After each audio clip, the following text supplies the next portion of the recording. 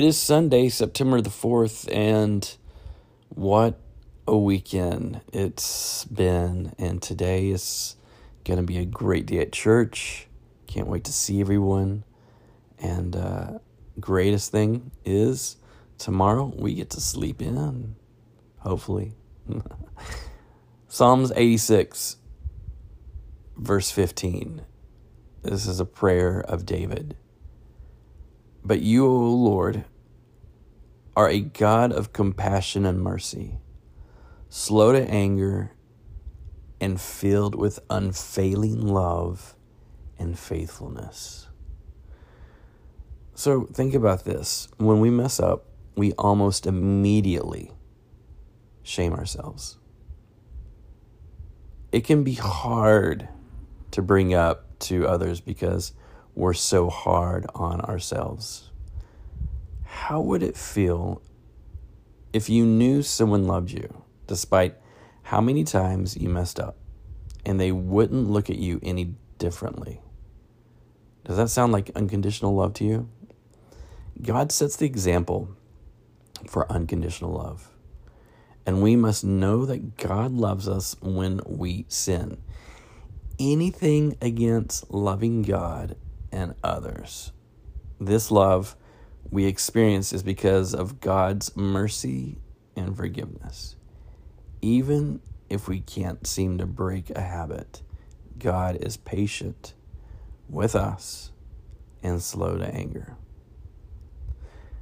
God is this patient in our repeated mistakes because when given one of those chances, you might get it right. And how would you approach your mistakes if you knew God was patient with you? I want you to think about that today as we go throughout worship and fellowshipping, and also just throughout this day. It's Sunday. Spend some time with Him in prayer and in the Word. Also, don't forget, a week from today is Church in the Park. So you definitely want to think about people that you can invite to come to church next Sunday that normally wouldn't come to church because it's not going to be in a church building. It's going to be in a park.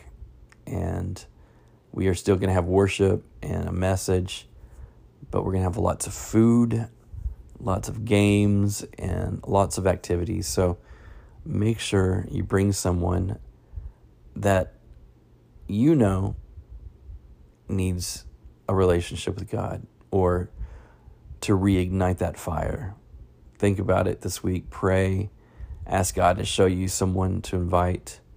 And it might not just be one person. It might be a few people. So, like I said, this is a great time to do that. God, we thank you and we magnify you, Lord. And we just ask that today you would be with us and guide us and direct us.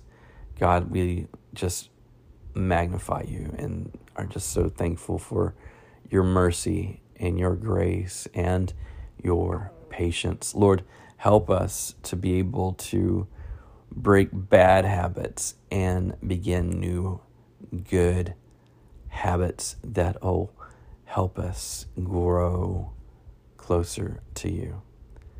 Lord, we give you all praise and all glory in Jesus' name, amen.